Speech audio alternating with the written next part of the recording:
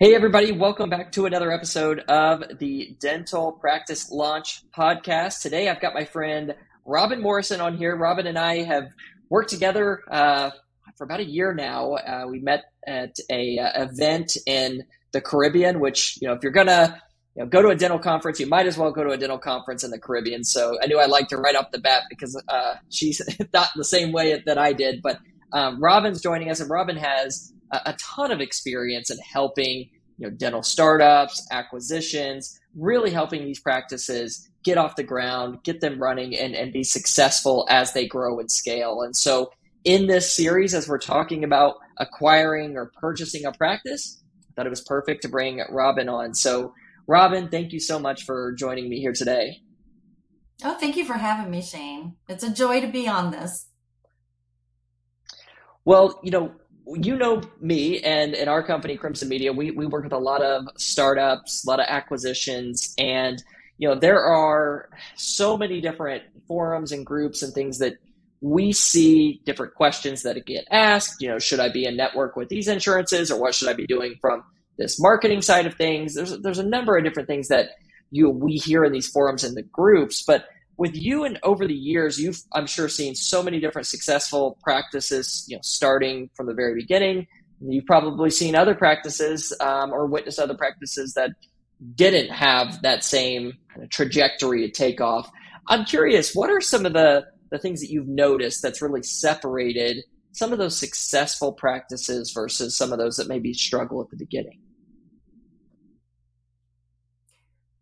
I would say the most successful ones are very organized, well planned out, thought out, and they really have a vision as well as of what their philosophy is. They're able to express it.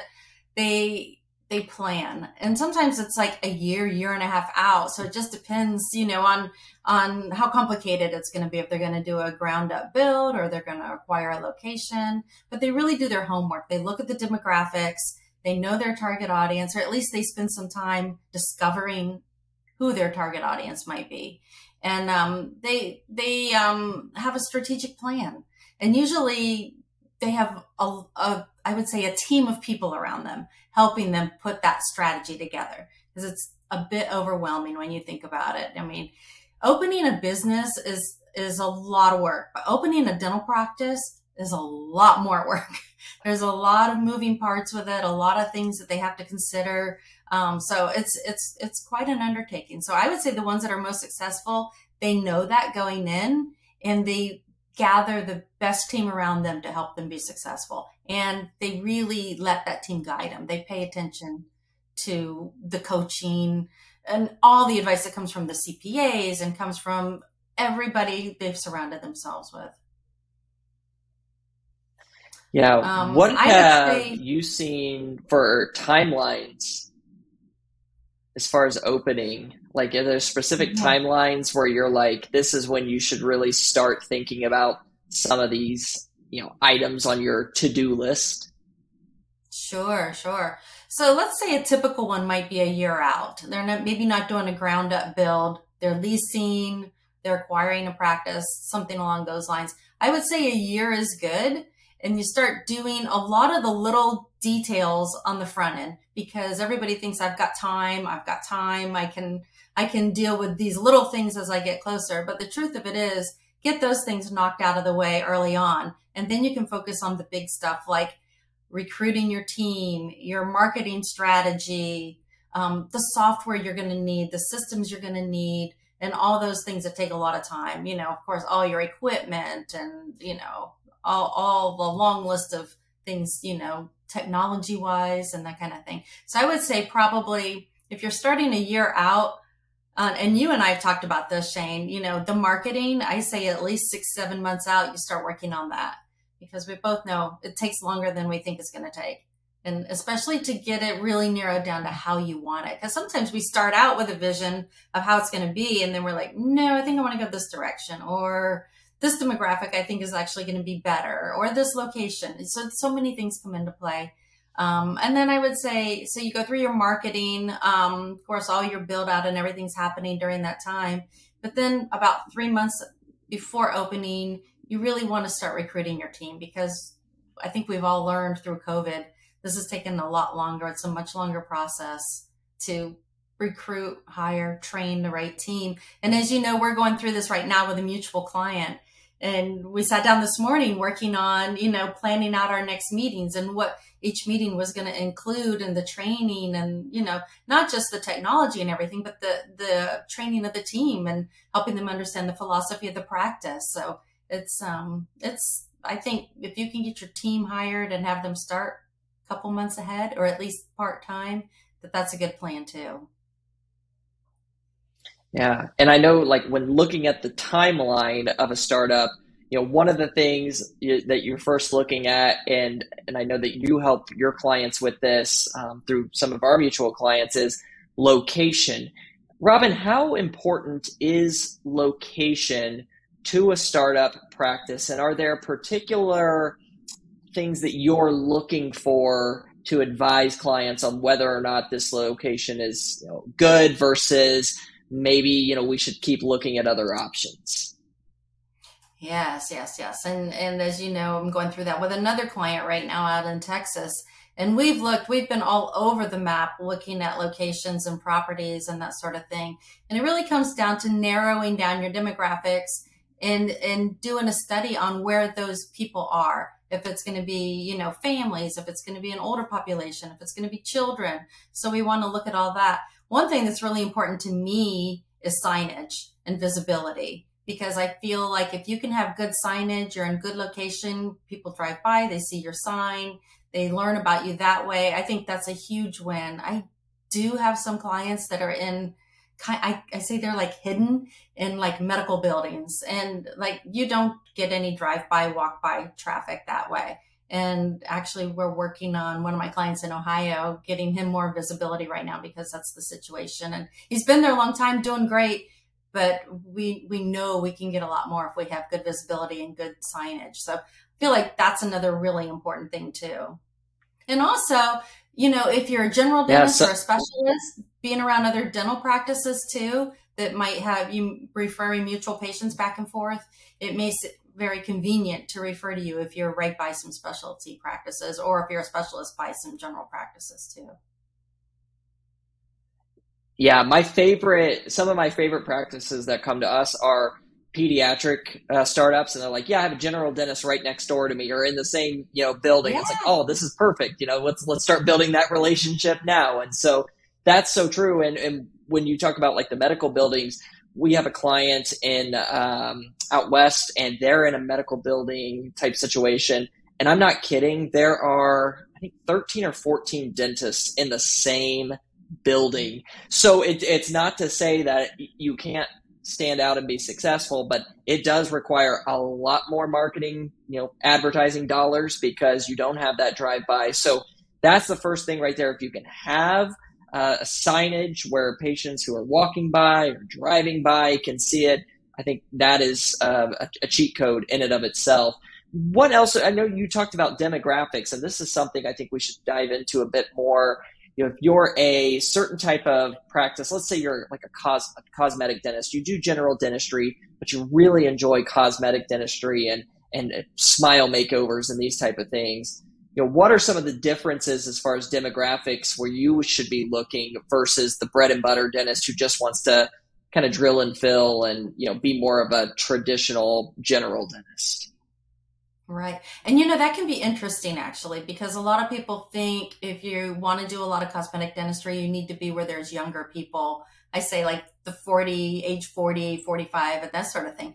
But I can share with you an experience I was in a practice for 16 years and we did a lot of cosmetic, restorative, very big cases. And they weren't all that young. I mean, some of them were. But we targeted specifically, I'll back up a little bit. It's an interesting story, and I think it's good for people to hear this. So this is back in the 80s, so I'm really dating myself, okay? But so we sat down. Nobody was marketing in the 80s in dentistry, right? Nobody was. I can tell you that. It was like taboo in the 80s to market a dental practice. Definitely. There might have been two people. One was like out west and one up north, maybe. I don't know. But anyway, our practice was really the first pioneering practice in marketing and dentistry. And we hired a copywriter. And this is 1985. we paid him $40,000 to help us write copy. And of course, there's no internet, right? So we were doing direct mail, we were doing yellow pages, we were doing like newsletters internally. Of course, they're printed and mailed, no emailing or anything. So anyway, he came in and he sat down with us, and he was a marketing specialist, and he asked us, he's like, just tell me who your ideal patients are. And so we said, well, and he said, and tell me your favorite procedures and most profitable procedures. So we said, well, our favorite patients tend to be the older people, 55 and up, which I can say that now because I'm 55 and up and I can't believe it. But I'm not going to say how up. But anyway, so we targeted those people. Two things. They kept their appointments and came on time, and they had the disposable income at that point in their life. And so we targeted them, and our favorite procedures were to do veneers, crown and bridge, big restorative cases, even complicated with periodontal surgery involved where we worked with our specialists. So we shared all that, and they were, of course, the profitable procedures, right? So we shared all that with our copywriter and developed this campaign, and it was hugely successful. But see, we did those things you and I just talked about. We figured out our demographics. We figured out where we were going to target them. And then we also came up with a plan, of course, how we were going to handle once we had the influx of all these patients. And that did happen. We had like 80 new patients a month, working 3.5 days a week. And it was unbelievable. But we really honed in on the target audience. And of course, the second part of that is, converting them as callers, getting them in as new patients and wowing them. And, great case presentation and, of course, great dentistry. So that's kind of, I think that's a great story about really figuring out who your audience is, and a really important one. I mean, I wouldn't want to start marketing without that. Yeah, I was going to say I wonder how many practices actually sit down as a team and determine who is their ideal patient, because we go through that exercise with all of our offices, but there's been countless times where we've done this, and the dentist is like, oh, wow, we've never done this before, and then they get together with the team and they try to figure it out. And it's hard, like you said, to write messaging that's going to resonate with your patient base if you don't know who you're speaking to, because talking to a 32-year-old versus a 60-year-old, you have to, well, there may be some similarities there. If you're targeting a specific service to that specific age group, you're going to present it a different way. It's just like the commercials that you see during daytime TV are typically catered to older people who are retired because they may be watching TV at that time, versus in the evenings, it's more of a younger audience. So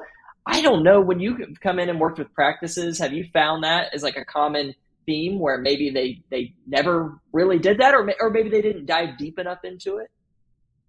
Yeah, a lot of them have not done it. They've just kind of been able to wing it, and they've done okay. These are existing practices. Now, when I go back to my startup practices, that's one thing we start on. I mean, way before they ever open and before they start marketing, is their vision, what they love about dentistry, what they love doing, their whole approach to dentistry, so that we have a good understanding, because that's how we then figure out who their audience is. And then we figure out how the messaging is going to be and how we're going to reach them and bring them into the practice. So,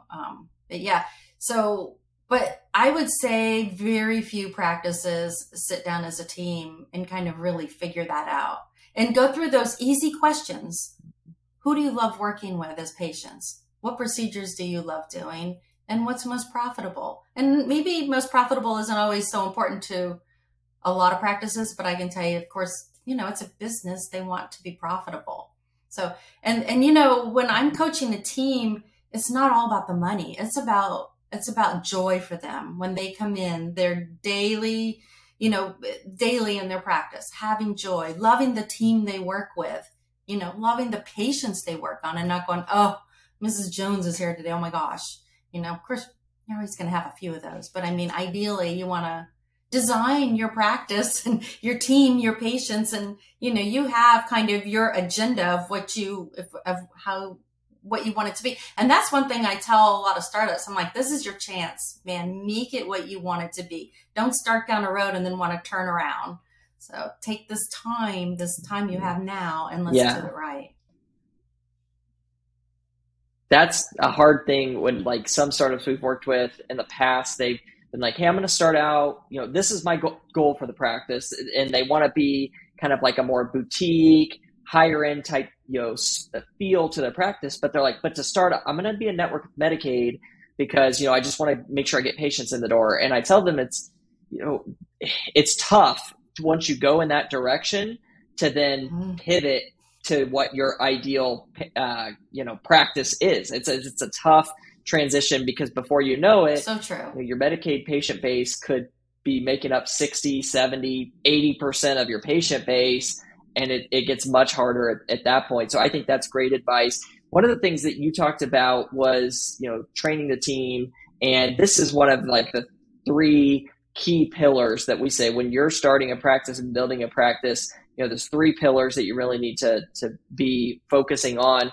The right team is something that I know you have a lot of experience with in helping your clients.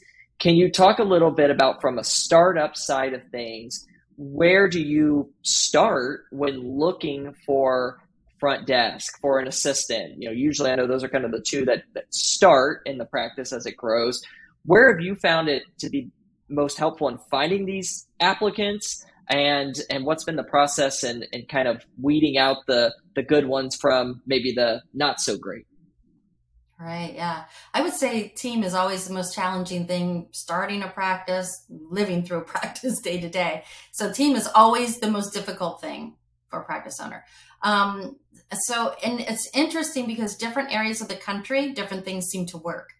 Like different companies, hiring companies. Like I love Dental Post.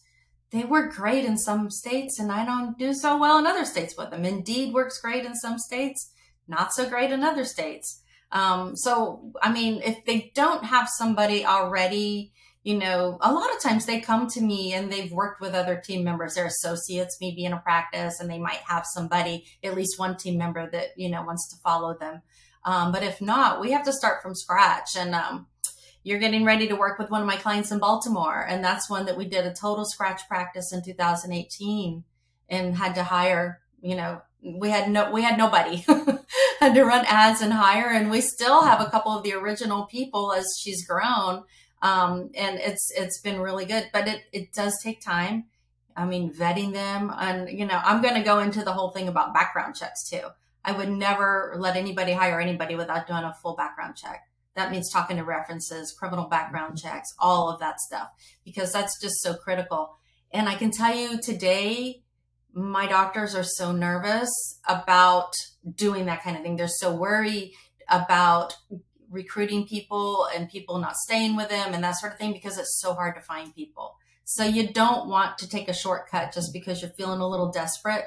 And it's like, I got to get somebody hired. So like I told you, that we start that like maybe 2 to 3 months in advance. It's hard to go too close to opening because people that are looking for a job are looking for it pretty soon. So yeah, so that's one thing I do for my clients though. I do run the ads, I do vet them, I do the interviews, Zoom interviews. And then once I feel like I have candidates, then I set up personal interviews for the clients to interview them.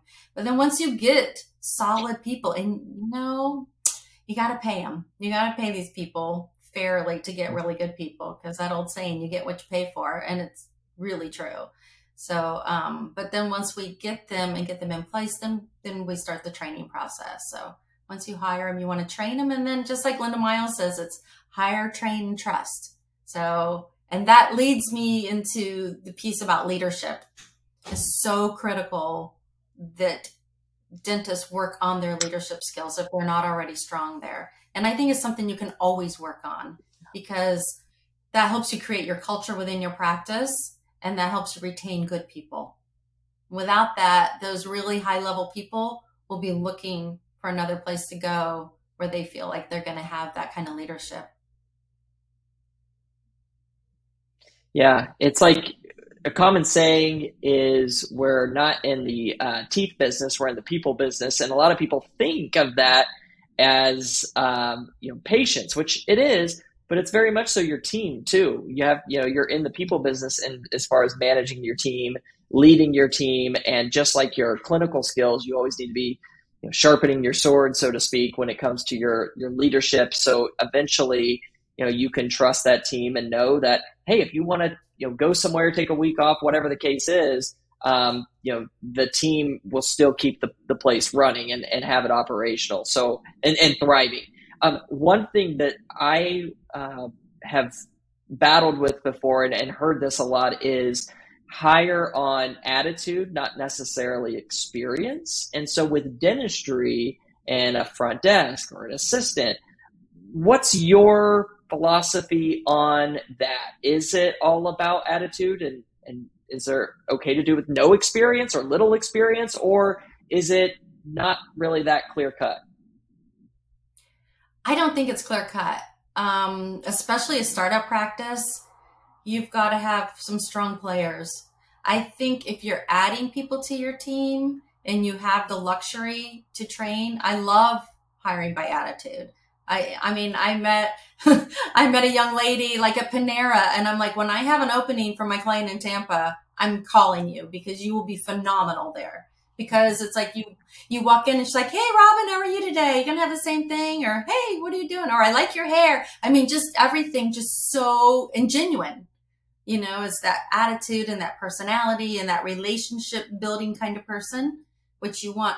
But kind of back to your question, for a startup, I think you just have to have people, you've got to have people experienced. But I do agree that as you add to your team, and you've got the time to train, because it's unfair not to have the time to train them, then I think that's a great thing. Mm-hmm.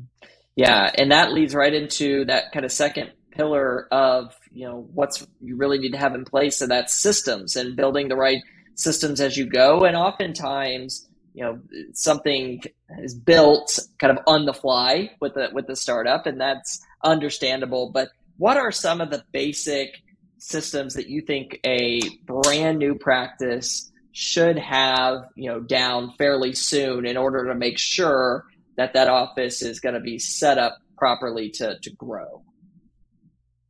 Well, there's so many systems that they need, but I can tell you some of the most important ones are going to be patient retention.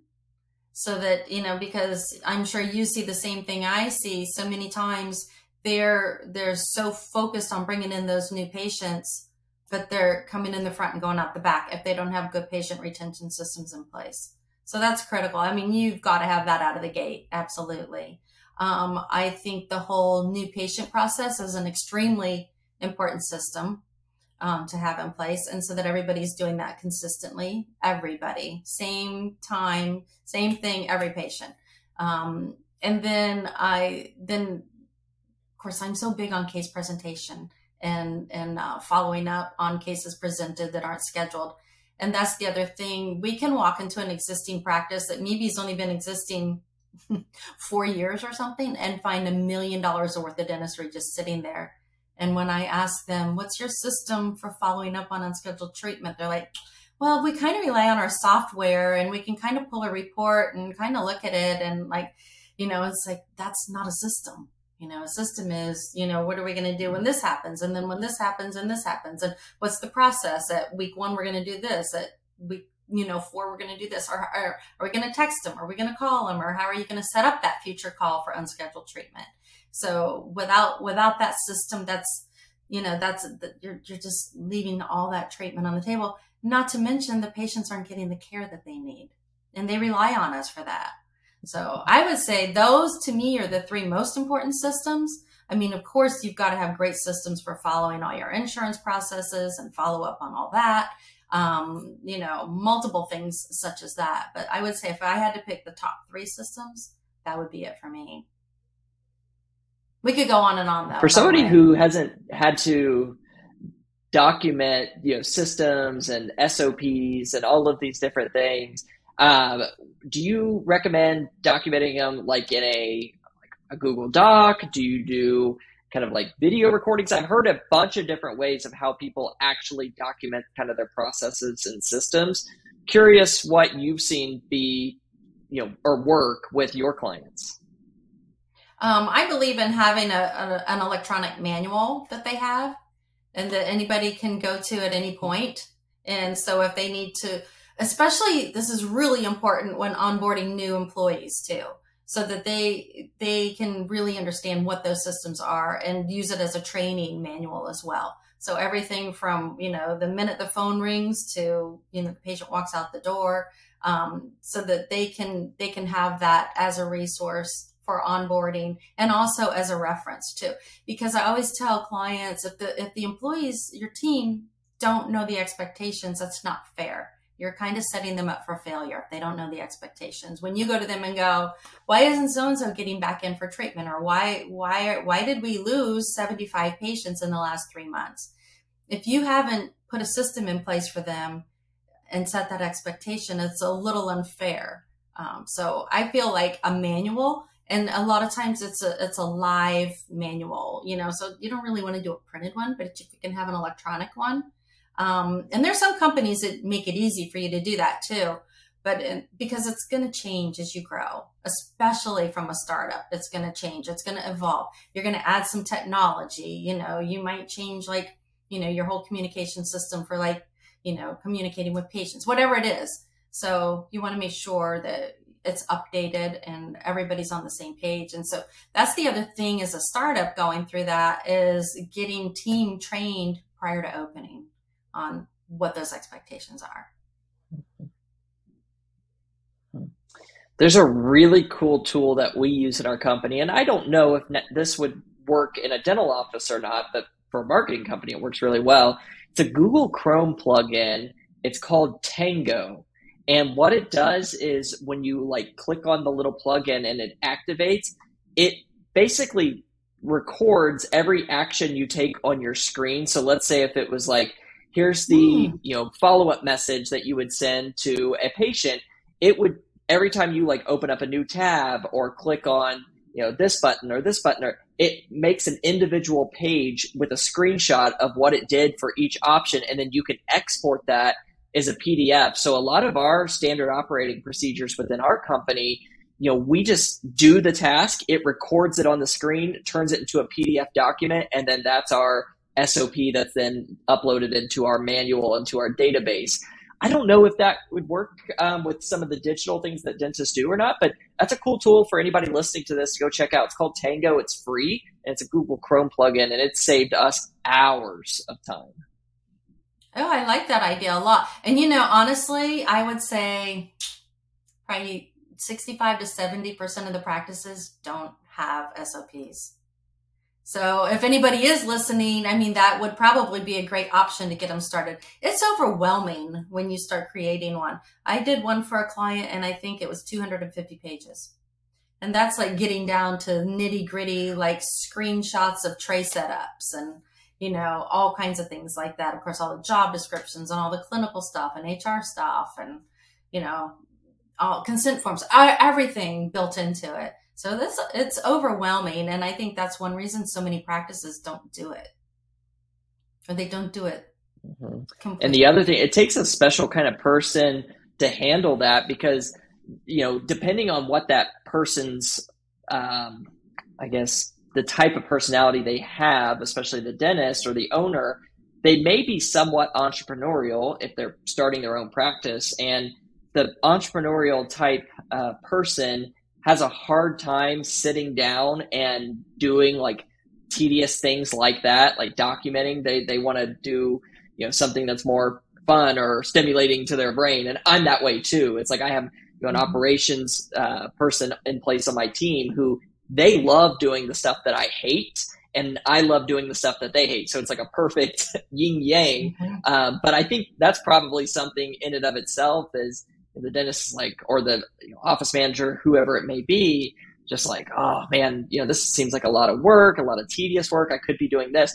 But if you do that and get that in place, as I'm sure you've seen, Robin, it's that's going to make you, more money in the long run. It's going to help you grow the practice in the long run because you have a standard way of operating. It does. It makes everything easier. Like I said, onboarding new employees and different things like that. It's just, you do it once, and I don't want to say you do it once and it's set, but you do the big work once, and then you add in as you have to, as things come up, and you add things. One question I'll ask, we won't spend a ton of time on this. We're actually going to be doing another episode on this in the future with somebody. Let's talk a little bit about the dirty word insurance, and let's talk about that a little bit and what startups should do when it comes to being a network. Should they be a network with Medicaid or PPOs, HMOs, whatever the case may be? When you're meeting with a client, what is that discovery process like when you're trying to determine whether or not this office should probably be a network with PPOs versus maybe all fee for service, or what are some of the things that you look at, and maybe what are some basic recommendations that you have there at the beginning? So I would say it depends on the practice, the location, their vision, their goals, and that sort of thing. I'm spending most of my time these days getting clients out of network. So I'm trying to keep it to a minimum for my startups and putting them under maybe a couple of umbrellas. So they only have like maybe 2 fee schedules, and they're only picking the ones they're most comfortable with, only choosing the ones they're most comfortable with the highest reimbursement rates. I work with Dana Moss from PPO Dental Consulting, and she will do an analysis. That's who we're planning on interviewing. Oh, really? Okay. Well, so she can go a lot deeper than me. She's my girl. Yep. But she's such a great resource for me. And so she'll work hand in hand with my clients and help them determine. And we'll be like, well, we only want to go this low on reimbursements. And then she'll do an analysis of our areas. And then she'll say, okay, let's go with this. And then she of course, I have her do all my negotiations and setting up and credentialing and all that fun stuff too. So, but yeah. So I try to keep it to a minimum. I really do. Yeah. But yeah, Dana will dig in deep with like you we on talked that. about a little bit earlier. What was that? Yeah, I can't wait to talk with Dana. Dana works with a lot of our offices. I'm really excited to talk with her. And I was going to say that it's kind of goes back to what we talked about earlier, where it's harder if you get yourself real deep in a lot of PPOs and Medicaid and all these things, if your plan is to eventually go out and network and be fee for service. Now, if your plan is just to be a PPO driven practice, that's totally fine. There's a model for that. But if the goal is to eventually be on a network and then you start taking every insurance under the sun, it could be more challenging for you in the future. That leads to the final point here. So we've talked about having the right team. We talked about developing the systems. Marketing. This is our favorite thing, and I know one of your favorite things, Robin. But marketing your startup before you open is so critical. I am in a lot of Facebook groups where I hear different people talking about, hey, I opened up next month. What are some things I should be doing for marketing? And I'm thinking, oh, shoot, you should have started marketing quite a while ago. So this is, you got a lot of catching up to do. So for you and your experience, Robin, what have you seen as far as the timeline when it comes to marketing your practice and building your website and starting to ground market or whatever the case is? How far out before opening have you found where clients should maybe start doing that, or dentists should do that? I think like 6 to 7 months in advance. I think because at that point, that's when they start thinking about their vision and their demographics and all of that. So I think to start working on, that sort of thing, kind of really, I have actually a vision creation form that I have them use. And that's kind of our start to marketing, because without me understanding their vision, it's hard for me to help direct them and help them create their marketing strategy.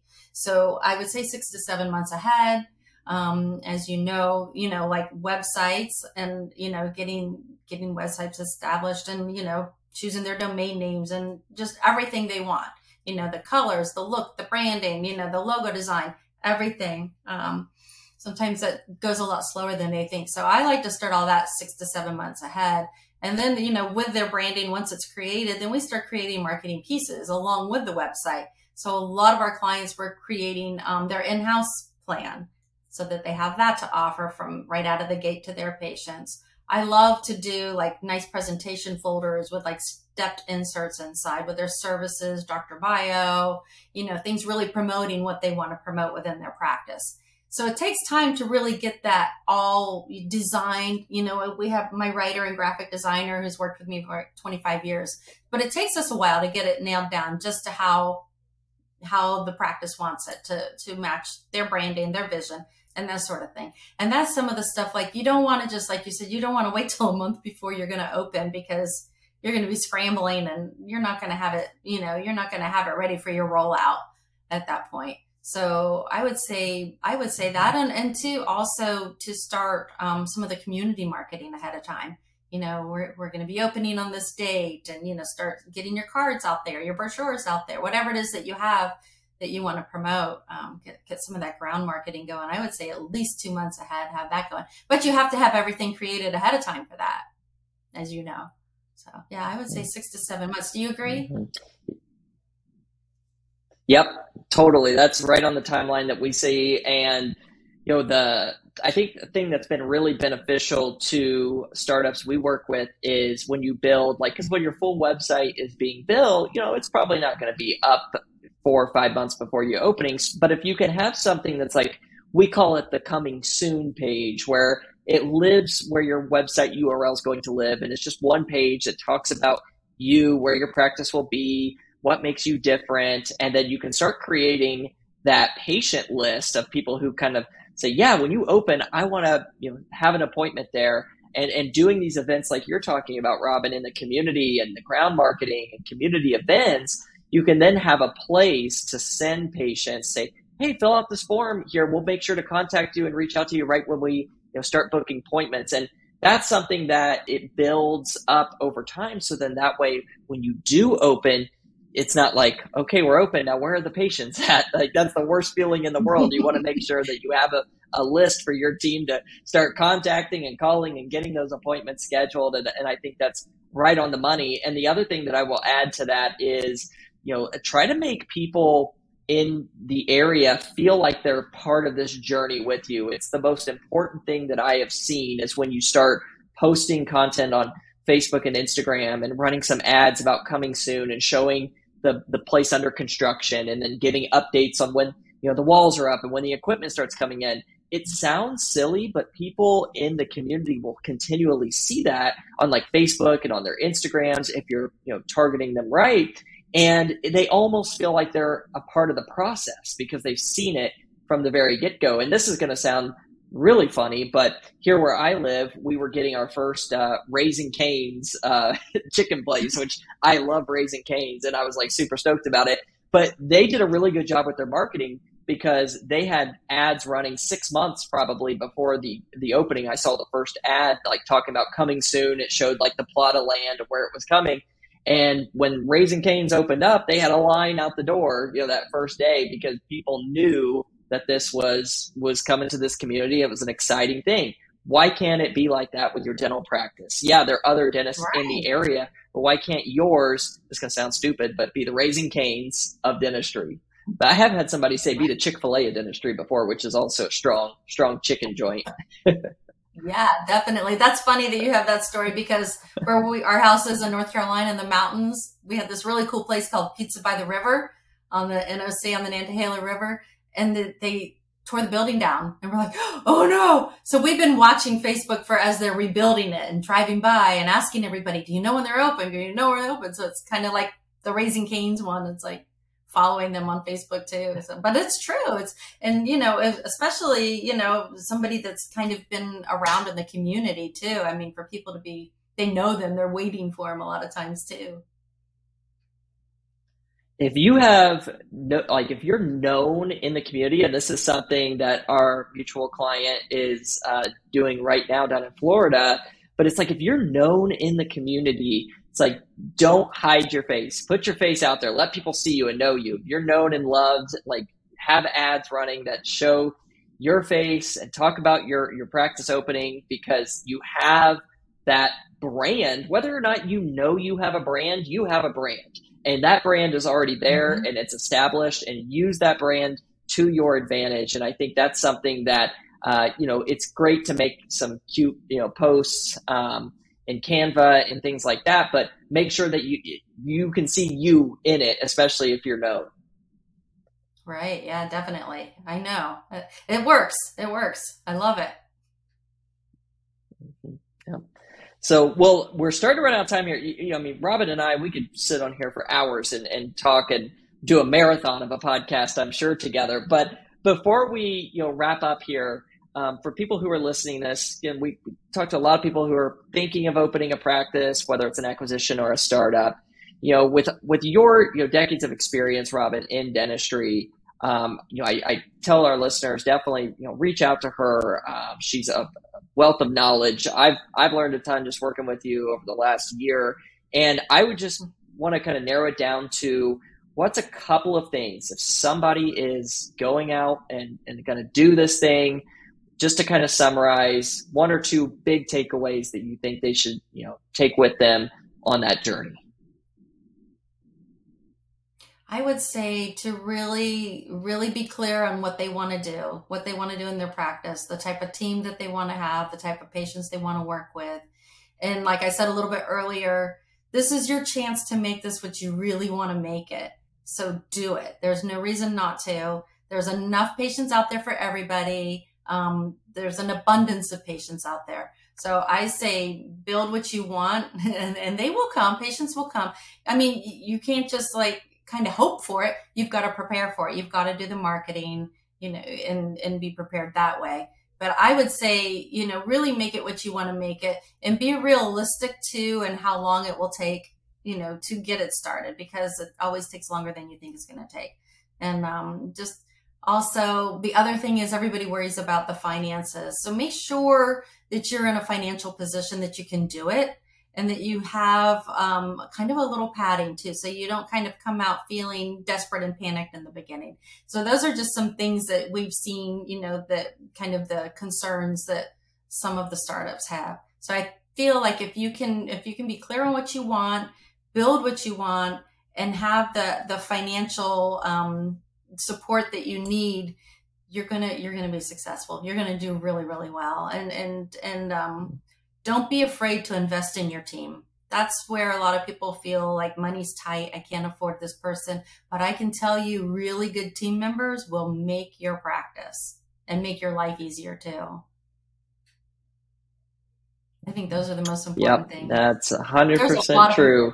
It's like a shortcut for people when you hire the right team. And we witnessed that with an office. They paid for a front desk person who was a little bit out of their initial budget, but they paid her, and because she's worth it, and she has transformed that office from coming in from the very beginning and really ran the show. And so that versus someone who maybe's never done the job before, but it's cheap, and you think, well, it's my cousin's brother's sister's niece is really good at talking to people, let's hire her. It's like, maybe, but it's so risky with the startup. You got to have the right people. You do. You have the right people, you're going to do well. And the leadership. I want to say one more thing about leadership. It's something I think that most practice owners always need to work on. I think we can always get better in everything we do. I mean, I've been in this business over 40 years, and I continually learn and get stronger in different areas. And I think as long as they can keep learning more and getting stronger and stronger with their leadership, they're going to see that success come with that too.